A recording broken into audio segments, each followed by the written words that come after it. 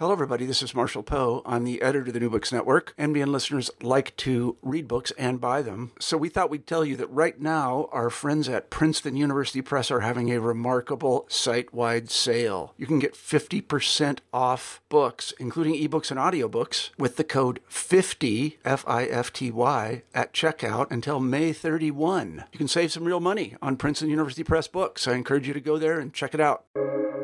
Welcome to the New Books Network. So in the same way that Jesus said, I only do the things I see the Father doing, the church now is meant to live in the kingdom by saying, we do and say as the Spirit is moving through us. And that's what I think, Chris, is so profound about the kingdom of God. It's like a way of explaining Christian spirituality that's like complete, and holistic. It's not, I have no problem with doctrine, obviously, but it's not mere doctrine. It's not mere dogma. It's not mere right answer to a catechetical question. It's like a life. Yeah. Well, then if you say, well, what characterizes that life? It's the kingdom of God alive in us and through us. It's really magical. The kingdom of God is at hand. So why is it so hard to see it sometimes? Even in the church. Sometimes especially in the church. Anglican Bishop Todd Hunter, author of What Jesus Intended, talks it over with me on Almost Good Catholics.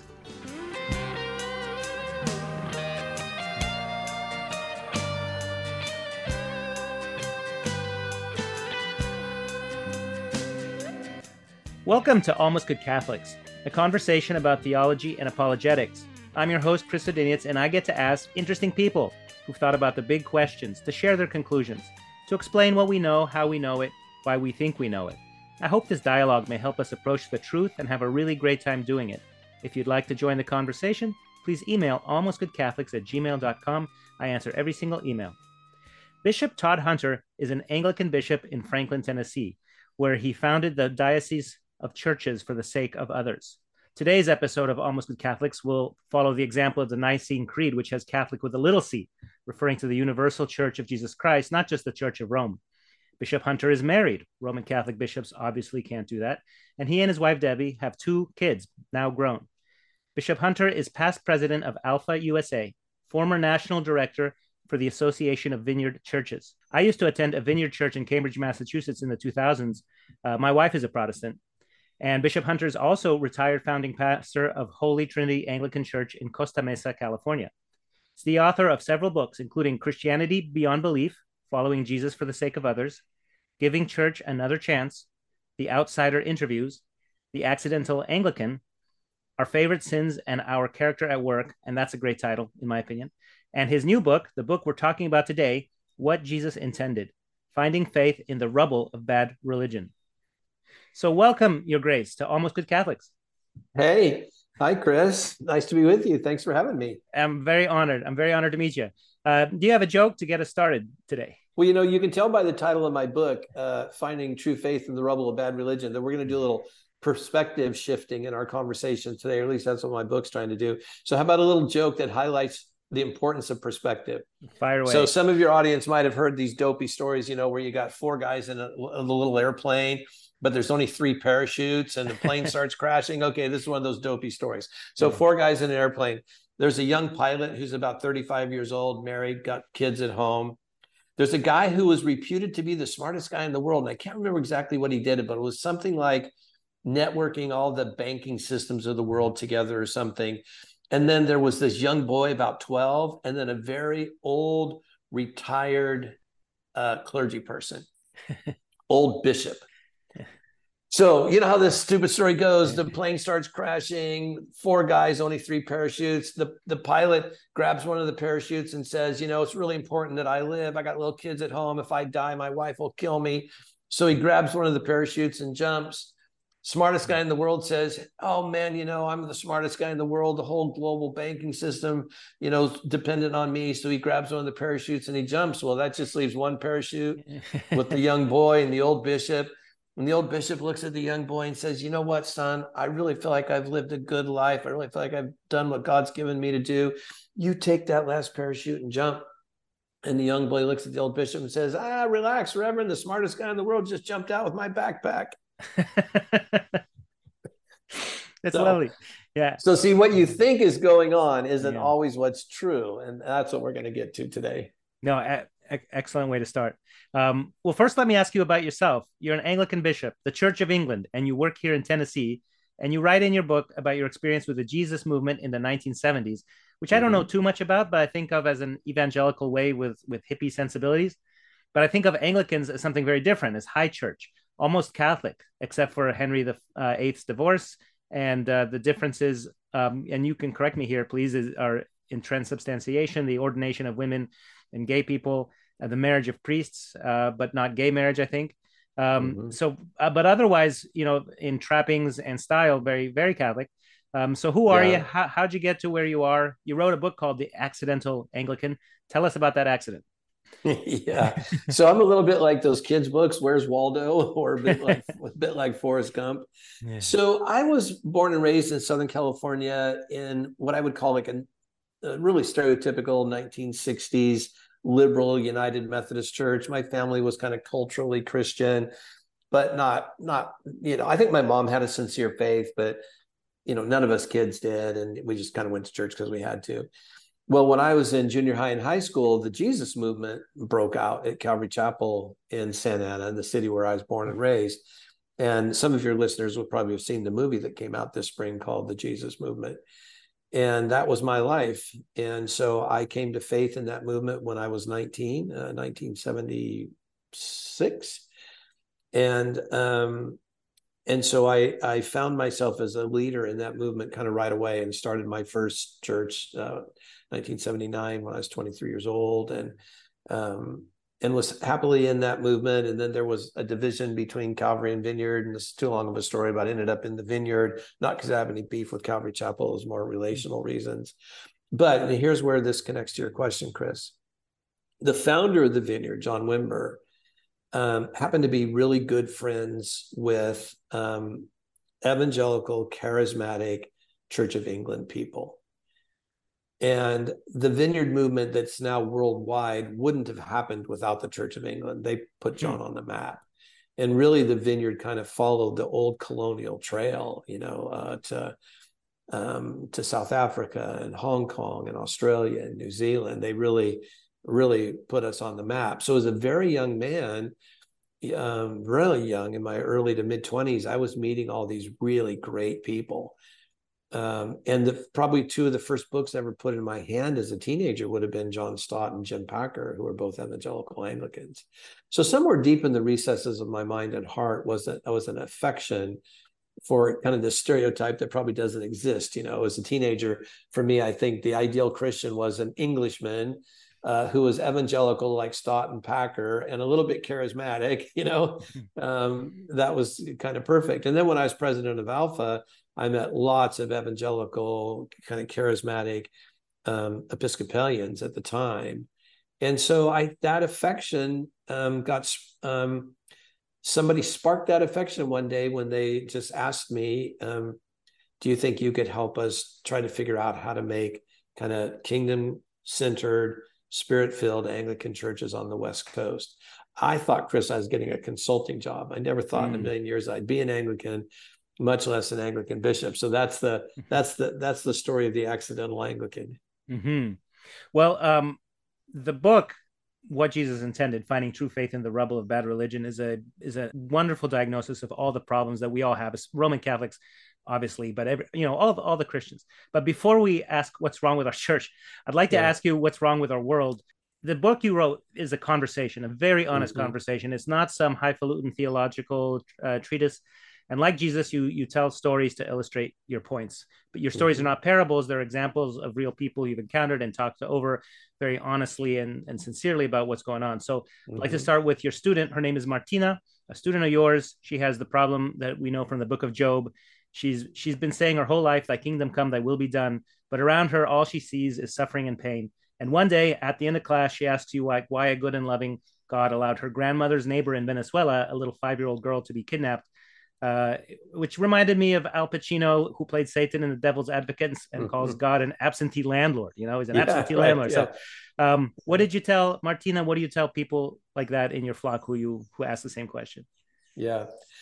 Well, clearly, for all of Christian history, and as you say, all the way back to Job, there's been this very difficult, often thought of as intellectual conundrum, known most sort of professionally as theodicy.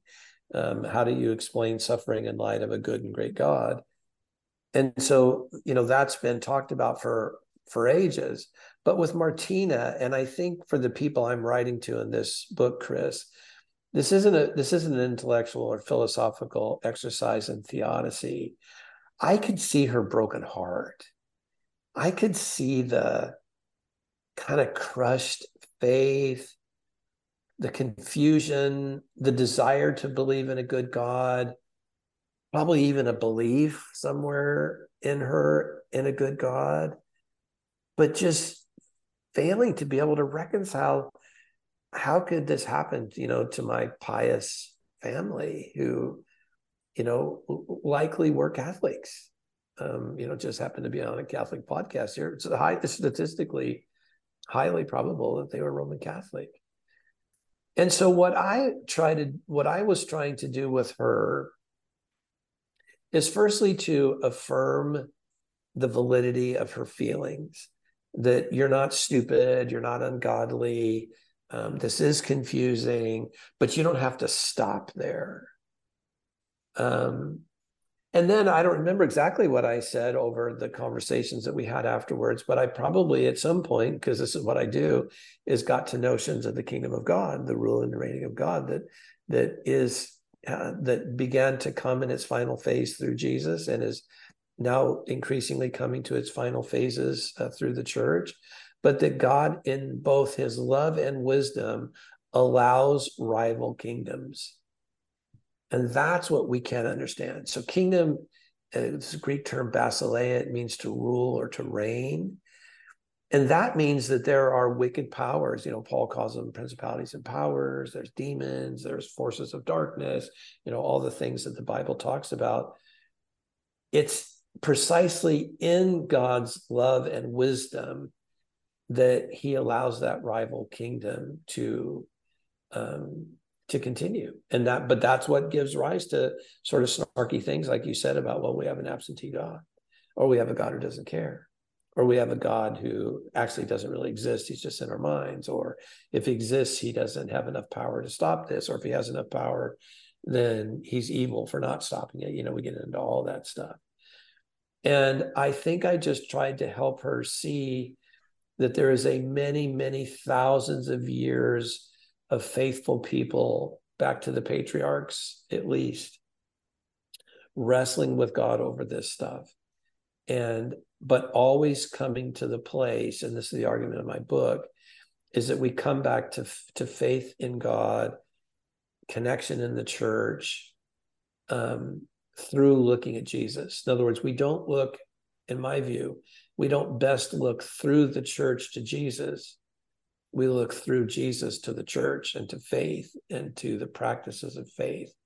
So I'm sure something like that is how I tried to lead her back to something that felt kind of grounding and confident, even though it doesn't make the pain go away. And it may not make all the questionings around theodicy or why is there suffering go away, but at least it gives us a place to stand. Well, what you just said there, I think, is central to your book, that rather than looking through the church to Jesus, we look through Jesus to the church, because we know that God has built with crooked timbers and broken tools. And this is part of your diagnosis. You say on page 14 that you've seen the making of the religious sausage, and I forgot who says that. Bismarck. Somebody says, like, I know, like, politics is, compromise and so on. And it's so painful when another scandal comes out, and even more painful than, oh, here's a priest who hurt somebody or many people, but then that his superiors might, shuffle him around from here to there. And we wonder, like, what, not only the sin of the individual, but the failure of the institution to protect the vulnerable, lambs in the flock. So would I mean, this is everybody, not just Catholics, not just everybody. Yes. And I think probably all religions too. I just especially sensitive to my own news source. Would you diagnose the problem for us with the rubble of bad religion? Yeah, if you think of Matthew 23, it's often talked of as the woes, where Jesus pronounces woes on the religious leaders. Um, that's what I have in mind with that phrase, bad religion, not the LA 1980s rock band, Bad Religion. But what I mean by bad religion is religion gone wrong. And not just gone wrong sort of intellectually or conceptually or theologically, but religion gone wrong in ways that harms human beings. And that thing that we feel. So again, I bring this back to feelings, because the readers that I had in mind, Chris, as I was writing this book, I wouldn't say, oh, these are people who no longer believe this or that. That may be the case. But mostly what I had in mind was these are readers who feel hurt by the church, abandoned, disillusioned. We all hear people say, oh, I'm just over church, or, I still want to be spiritual, but I want anything to do with religion, all that kind of stuff. That's who I had in mind. And I think where they're being fair, Chris, to try to answer your question specifically about diagnosing the problem, it's fair, I think, for people to say, yeah, priests should not be, a Protestant or a Catholic priest should not be abusing children. And that just seems like such a low bar. And when we can't even hit these low bars, or you think of all the evangelical scandals of the last decade or so, or all the way back to the televangelist scandals in the 80s. So this has been going on now for 40 or 50 years. And now with social media, everybody knows it. Everybody knows it quick. Everybody gets to comment on it. And I just want to say that's real. And we have to own that it's real, that there are millions of brokenhearted people who want to believe in God, and they want to be in a community in which they could expect that the good would be routinely done, and that they wouldn't have to feel unsafe in a religious community. It's really brokenhearted. But we own it, man. There's been so much bad stuff. And, now you got this new documentary out. I hear about Hillsong. I haven't watched it. But, that's more my evangelical charismatic world. You've got, it seems like every month another big Christian leader falls somehow, usually sexually or substance abuse or money or something. And I just want to say, Chris, dang, we own that. And I think we're alive at a time where a part of the ministry is to minister to those sorts of people.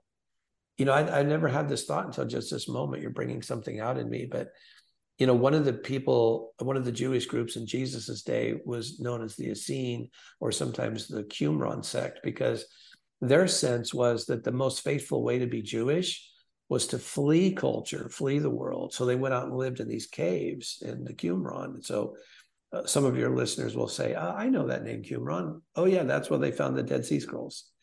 So that community that kept those scrolls is the community that you might say were the brokenhearted religious of their day. And just thought, this isn't working. We got to get out of here. We got to find some other way of doing this. So again, I understand that impulse. It doesn't actually work very good. It's not the most faithful way to be God's people, because if we flee the world, we can't then be agents of healing and justice and salvation. We can't do that. But all I'm saying, Chris, to our listeners today is this problem, it did not start with Roman Catholic priest scandals or evangelical megachurch scandals. This has been a problem for a long, long time. How to stay engaged, hopefully, redemptively, without compromise. But I'm just saying, man, the people who are calling us on this, we just have to say, yeah, it's true. It's sad. It's horrible. It's not right. It's not the way things are supposed to be. And we're about the business of repenting, changing. Yeah. And so maybe part of it is that we do have this mass culture where you can hear a scandal here and there and far away and close by. And so we may have it inflated in our minds, just like, when you talk to a child and they don't want to get on an airplane because they think airplanes crash, or Yeah. I have students who are afraid that school shooters will appear, and I try to Yeah. explain to them the probability of that compared to, but they just what they hear, what they hear, what they hear, what they Yes. hear. On the other hand, maybe it's like, Jesus said, oh, you guys are like a bunch of sepulchers. You're all painted white on the outside and full of bones. And Mm-hmm. maybe we're just putting those decomposing bones in the sunlight, the best disinfectant. Maybe it's just a Yeah. very painful season where we see inside so that we can, Yeah. get rid of the Well, and I didn't say this, and I think I might have Yeah. mentioned this in the book, but I mentioned it really carefully. And I would want to say here that if we're ever talking to people, we have to do this carefully. But here's thinking of what you're saying, Chris, here's the Mhm. real deal. If you think of a moment where a Catholic priest was doing something wrong, or some evangelical superstar was doing something wrong. So just picture that moment. Let's say it was 2:10 on a Wednesday afternoon. Well, at that very same moment, I don't know the number off the top of my head, so your listeners shouldn't trust me, but there's something like 2.7 billion Christians in the world, something like that. Yeah.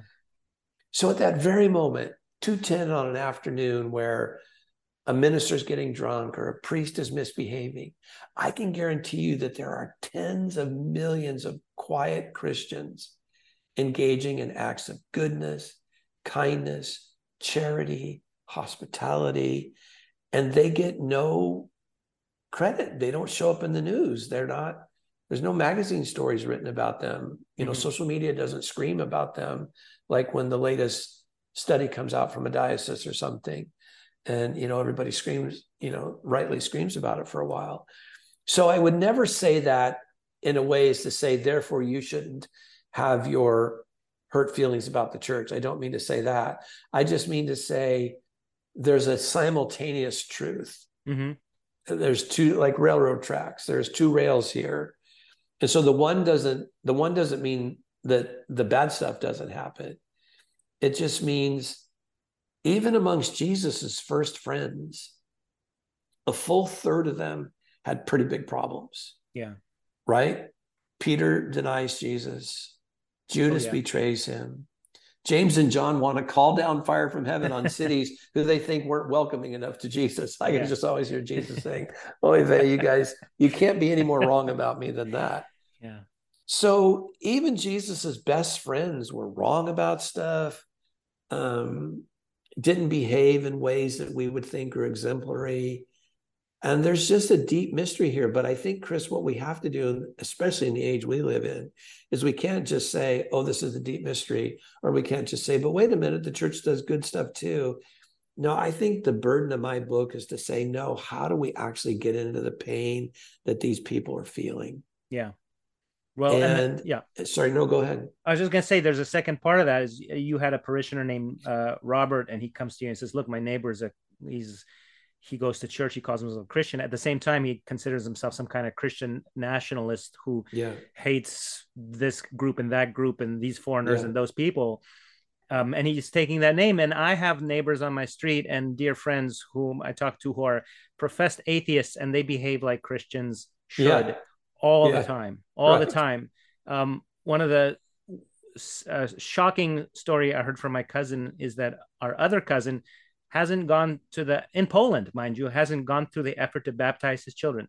Like he's like, whatever, and it's kind of a European material. I don't even know why on earth you wouldn't just, like, what does it cost you to baptize a child, even if you're skeptical? So there's a cultural crisis, and maybe I'm blowing things out of proportion, but I have a hard time explaining to my atheist friends, look, you're a lovely person and you act in the spirit of Jesus all the time.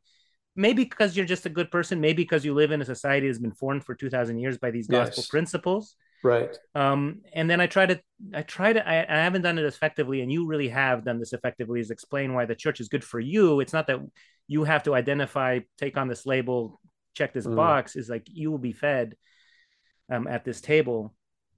Your book really does that. So would you help us through that problem?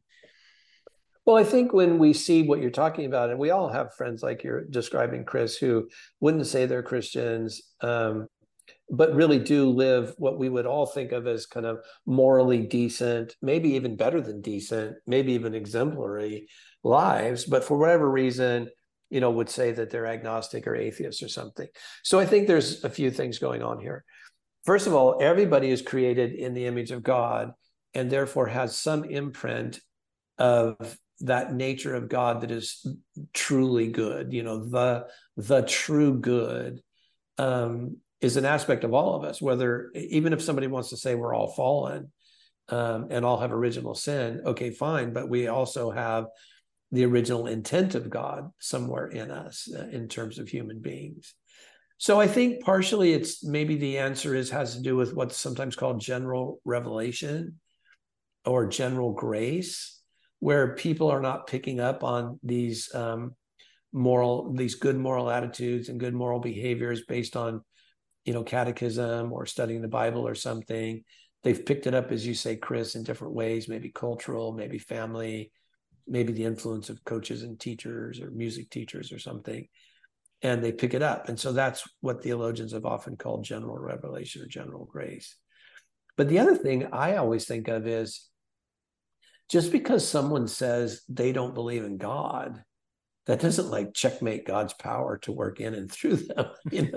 That'd be like me saying, I don't believe in your dad. Well, I'm quite sure your dad existed or exists. And my saying that I don't believe in your dad or your brother or sister or whatever, you know what I mean? It actually has no bearing on them. But we think somehow that our mere belief systems somehow have ultimate control over God or something.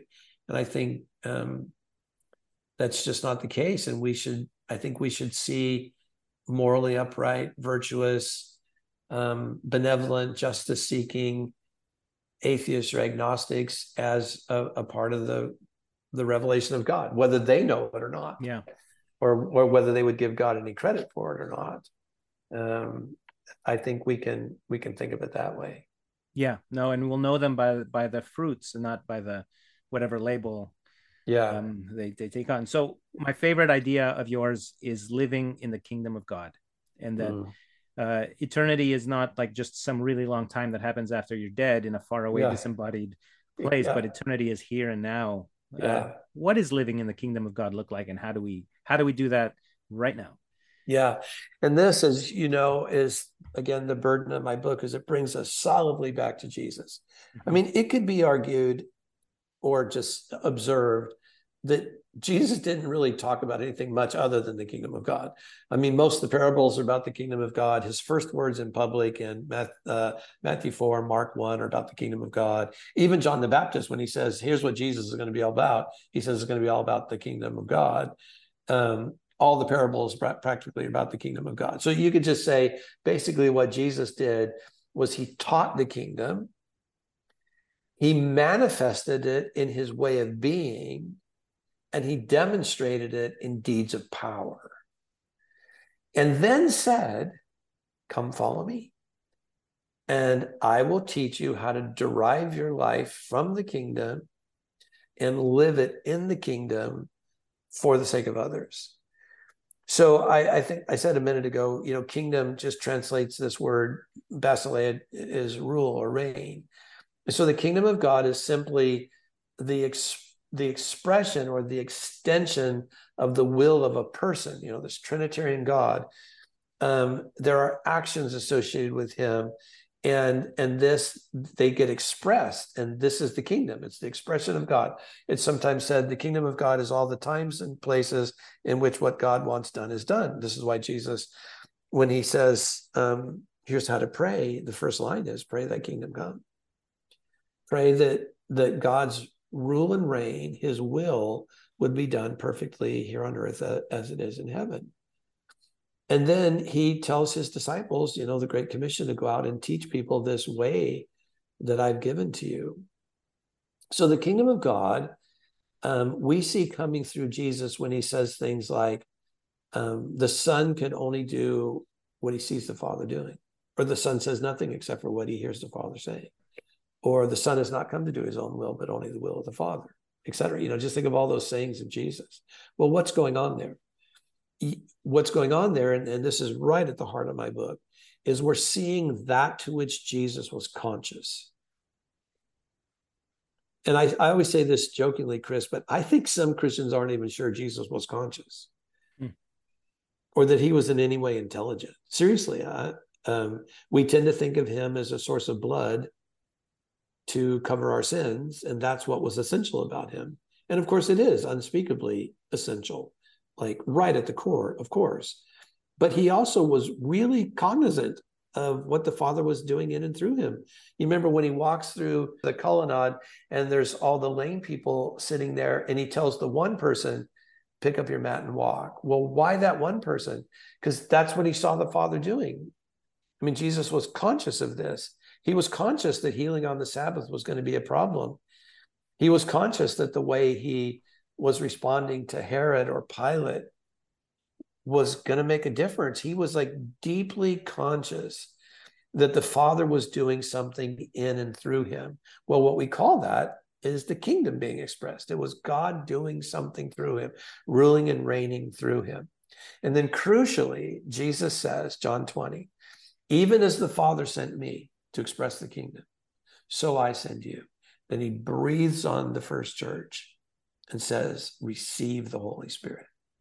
So in the same way that Jesus said, I only do the things I see the Father doing, the church now is meant to live in the kingdom by saying, we do and say as the Spirit is moving through us.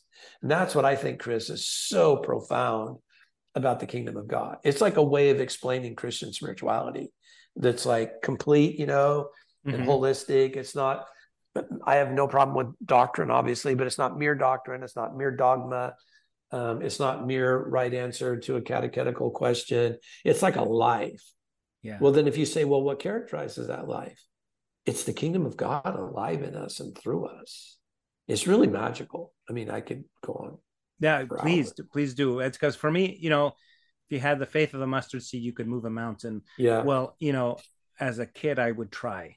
I would try to move a mountain. Just like if I watched Star Wars, I'd try to lift objects with my mind. And I feel like you can't, and then suddenly you can. It's almost like Neo in the Matrix, right? He's suddenly like he can just see the writing all around him, and I feel like that kind of cinematic metaphor. But I think we can live in the kingdom right now. It is here. It is here. It is here. The kingdom is at hand.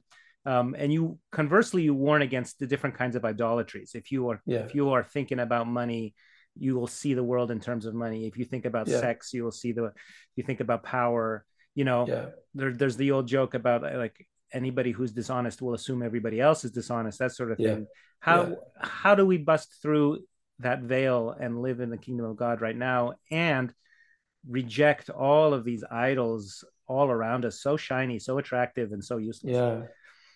I think right at the heart of that, Chris, is what do we desire? Yeah. And we don't always link desire to like practical Christian spirituality. Practical Christian spirituality might be Bible study or going to mass or, doing what evangelicals would call morning devotions or something, but we don't tend to think, what place are my desires playing in this?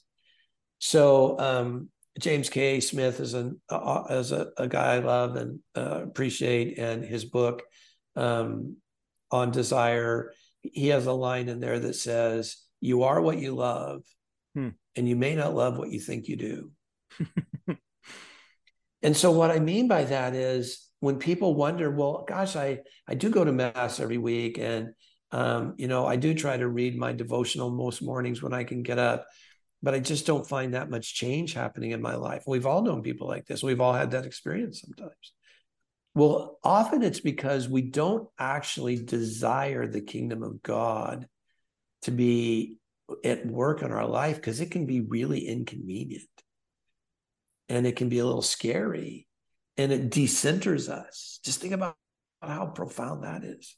When the kingdom is alive in our life, it decenters us. This is what Jesus means when he says you can't serve two masters.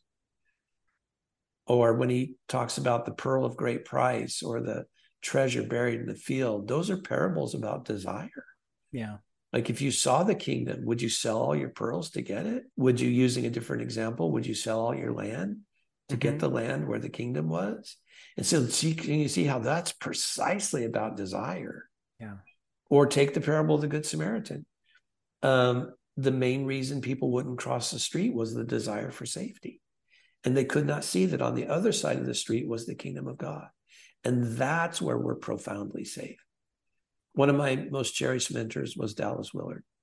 I don't know how well he'll be known to your audience, but he was a famous Christian spiritual formation kind of writer.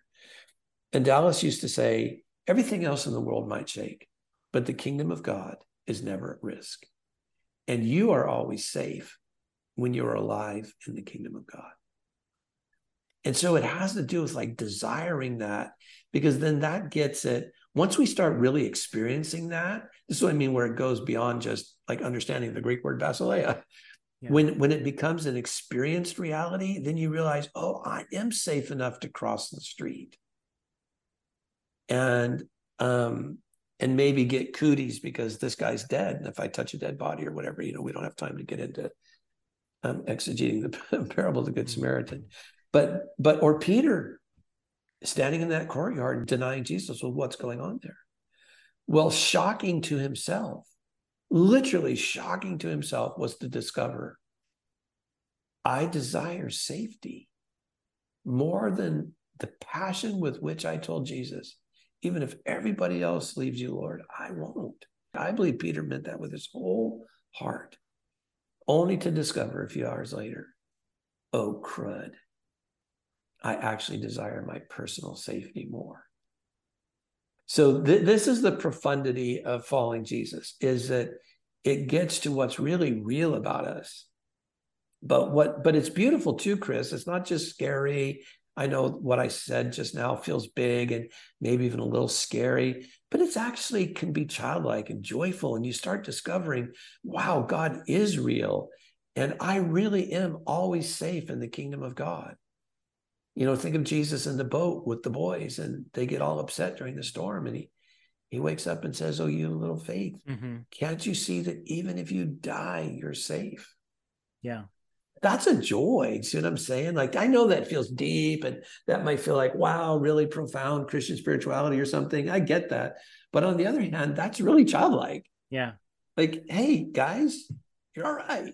Yeah. You're always safe in the kingdom of God. That's the kind of intuitive joy that a 2-year-old has when mom says, go out in the back and play.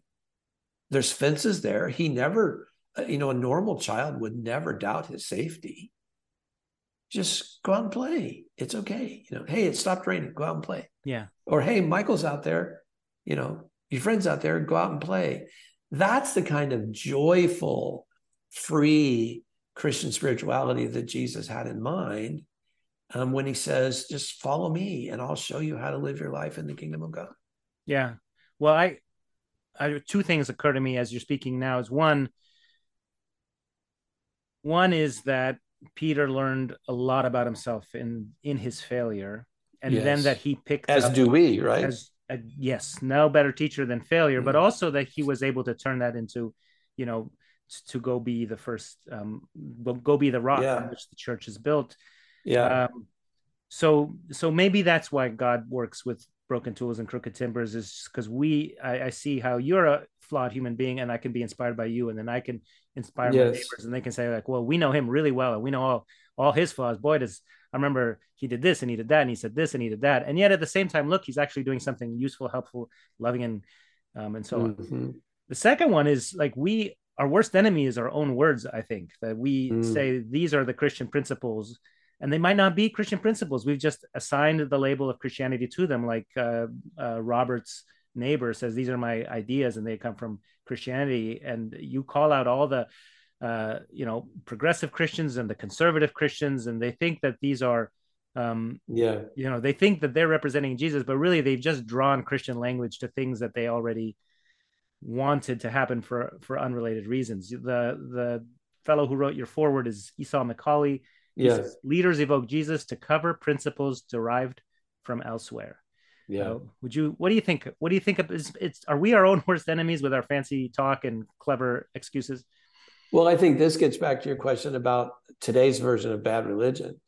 And I think it's absolutely true and heartbreaking. I say in my book, it is literally heartbreaking. It's hard for me to think of anything in my long career, which is, 46, 47 years. Honestly, Chris, it's hard for me to think of any more heartbreaking than the last handful of years to watch the Christian church be co-opted by politics on the right or politics on the left and literally used for partisan political reasons. These partisan political consultants and stuff, they're genius. And they know how to use and manipulate words. They know how to use and manipulate media. And so they make Christians think that, hey, this is Christian. And I'm not talking about just the right. I mean, Christian nationalism, I think, is a very scary thing.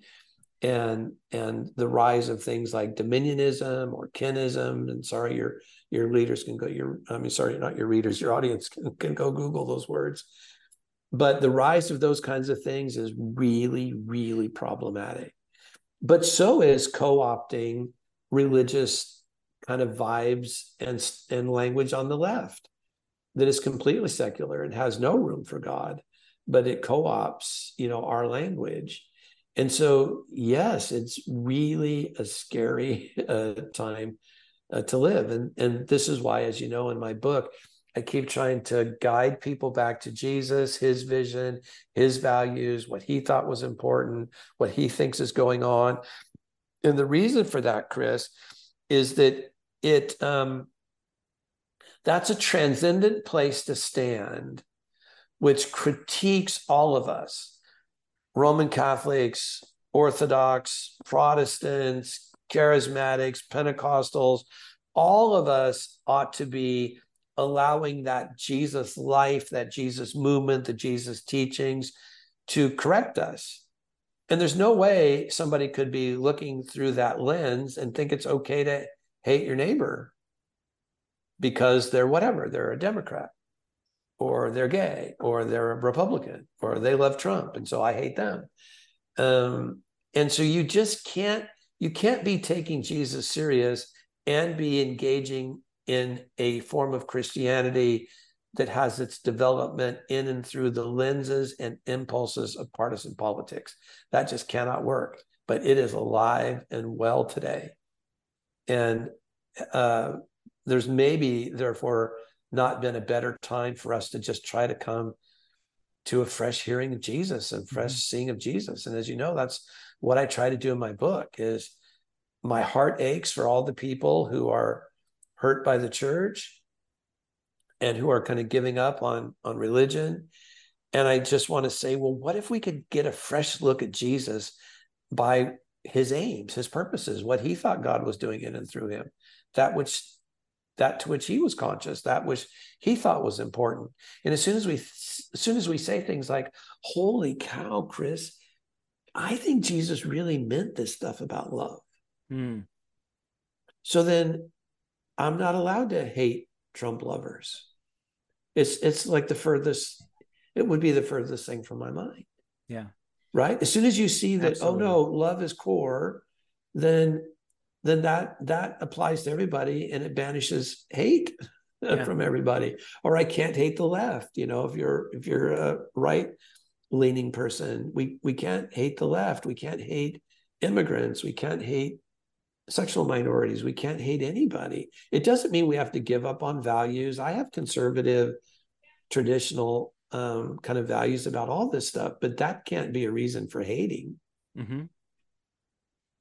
Yeah, no, and one of the funniest parts in the book is where you imagine, could Jesus ever start to compromise with the political authorities of the time? Yeah. And it's not that he would find them intolerable or anything. He would have no interest in like figuring out what he and Herod had in common. I'm glad you picked up on the humor, because that's the way it felt to me when I was writing that paragraph. Was I was kind of seeing, Chris, that Jesus, let's just say it's one of those moments where Jesus says, well, the son only does what he sees his father doing. Well, but maybe I can negotiate that with you, Mr. Herodian, or Mr. Zealot, who wants to kill the Romans. Okay, I know I just said that, in the Sermon on the Mount, you've heard it said, thou shalt not kill. I'm telling you, you can't even hate. Yeah. But okay, Mr. Zealot, if you want to talk, we can maybe compromise on that. I mean, it's ludicrous. It's sort of funny and ludicrous at the same time that Jesus would compromise with the hateful instinct of a zealot, or the political instinct of a Herodian, or the escapist view of someone in the Qumran sect. No, he would have precisely loved them right where they were, even in their religious error, even in the current state of their heart or their will. He would have loved them right where they are on their terms. He just would have never compromised with them. Yeah. No, that's so beautiful. He just has no interest in identity politics of any kind. Yeah, he's so attuned to his Father. That's what comes out all the time. That no, I'm actually not attuned to what's happening in Rome, or what Herod is saying, or Pilate, or the local religious leader of some stripe. Yeah, he would have. How do I want to say this? There was a brilliance, a magic, something stunning about Jesus, where he knew precisely who he was in the Father. He knew precisely what the Father was doing through him. And that didn't make him a jerk or a jackass, or, like a narcissistic kind of person. Actually, it allowed him to be humble and grounded and loving and present to people, but always as he is. Mm-hmm. And then invited people to come follow me.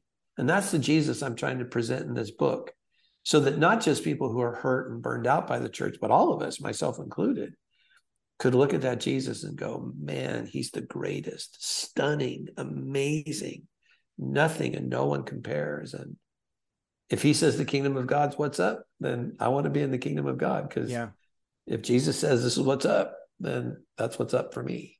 Yeah. And so my job is to love the person who's most different from me, one who is ritually unclean, the one who's whatever the equivalent is of a centurion occupying my country, whatever's the equivalent of a leper, whatever's the equivalent of that's right.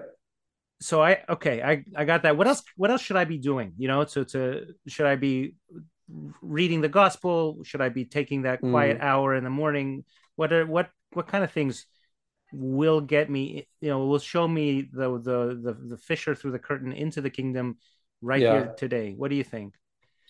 That's a really great practical question, Chris. And the one thing you said, I think really is true, that for a lot of us, it wouldn't harm us to just say, okay, for the next 6 months, I'm just going to soak myself in the Gospels and just try to rediscover the person and work of Jesus, and like the way he was, and how he explained himself. Why did he do miracles? Like he says, if I drive out demons by the finger of God, then you can know the kingdom of God is upon you.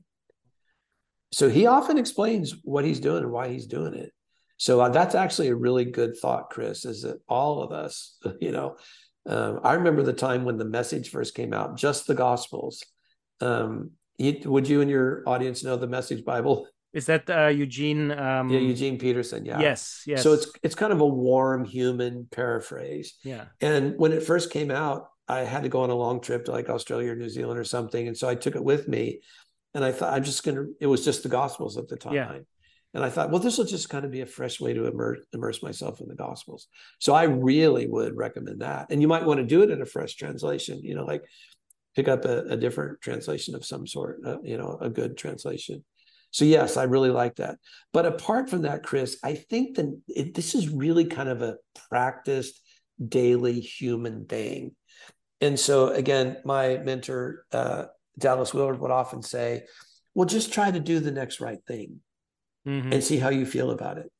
So like if you're tempted to lust, well, just don't do it and see how you feel about it. Or if you do it, how do you feel about it?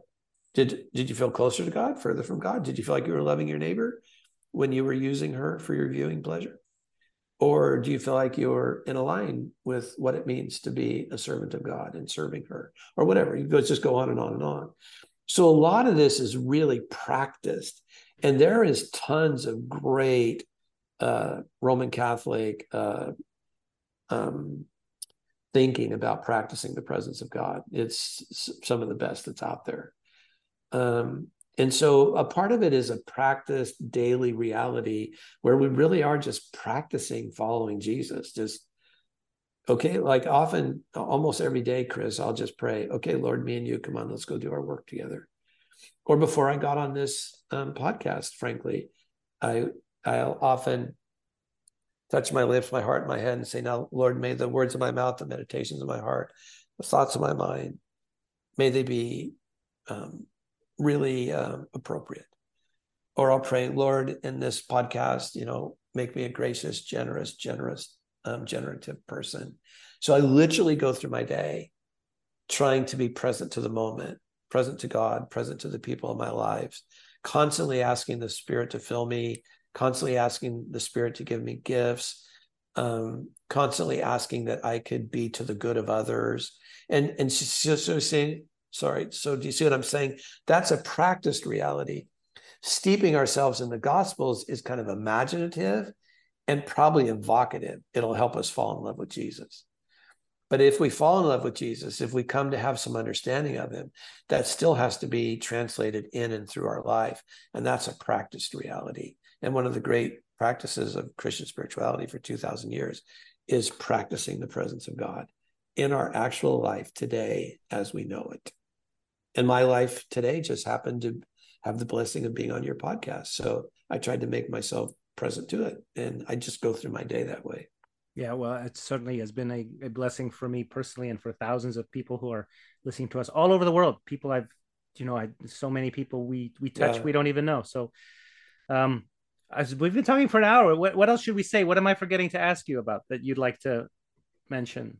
Nothing. Thank you, Chris. I really sincerely appreciate when people write books, they're always genuinely grateful when somebody takes it serious and engages with it. And I'm sincerely grateful for you have trusted me to be with your audience today, and that we got to talk about this. I think we've said it, that all right. What we're trying to do in this book and what we're trying to do in our work together is gain a fresh hearing for Jesus for those who are stuck, hurt, burned out.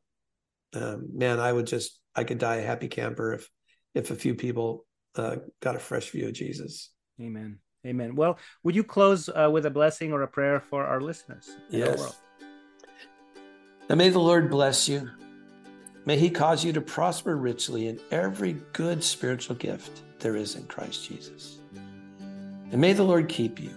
May he guard you, protect you, and watch over you and all whom you love. And may the Lord's countenance be upon you today, his face turned towards you, such that you would see in Jesus how very much he loves you, how he accepts you right where you are, and invites you to follow him. And may the Lord be gracious unto you. As you walk with him, may you know his goodness, his loving kindness, and his everlasting love towards you. And may the Lord grant you each one peace. May you be at rest and centered in Christ Jesus, who is our Lord, and through whom we ask all these things. Amen. Amen. Nails, spear shall pierce him through the cross. Be born for me, for you, and hail, hail the Word made flesh, the babe, the Son of Mary. Chris Odinitz and Bishop Todd Hunter recorded this conversation, episode 62, on Thursday, July 13th, 2023. It was the feast day of Saint Henry, who around the year 1000 was Duke of Bavaria, later King of Germany, later Holy Roman Emperor. He was decisive and merciful, keeping order but showing clemency to his enemies. He was a tremendous patron of monasteries and a great benefactor of the poor. His wife, Kunigunde, was just as pious and devoted to God's people, and they were both canonized as saints. Our music is from Josh and Margot of the Great Space Coaster Band. Their website is www.gscoasterband.com, and our logo, the image of the dog, is from a window at Santo Domingo de Silos in Spain, and is taken with the kind permission of the Dominican Friars of England, Scotland, and Wales from their website, www.english.op.org. I'm Chris Odinitz, and I thank you so much for listening, and I'll talk to you soon. This is is Christ the King, whom shepherds guard and angels sing.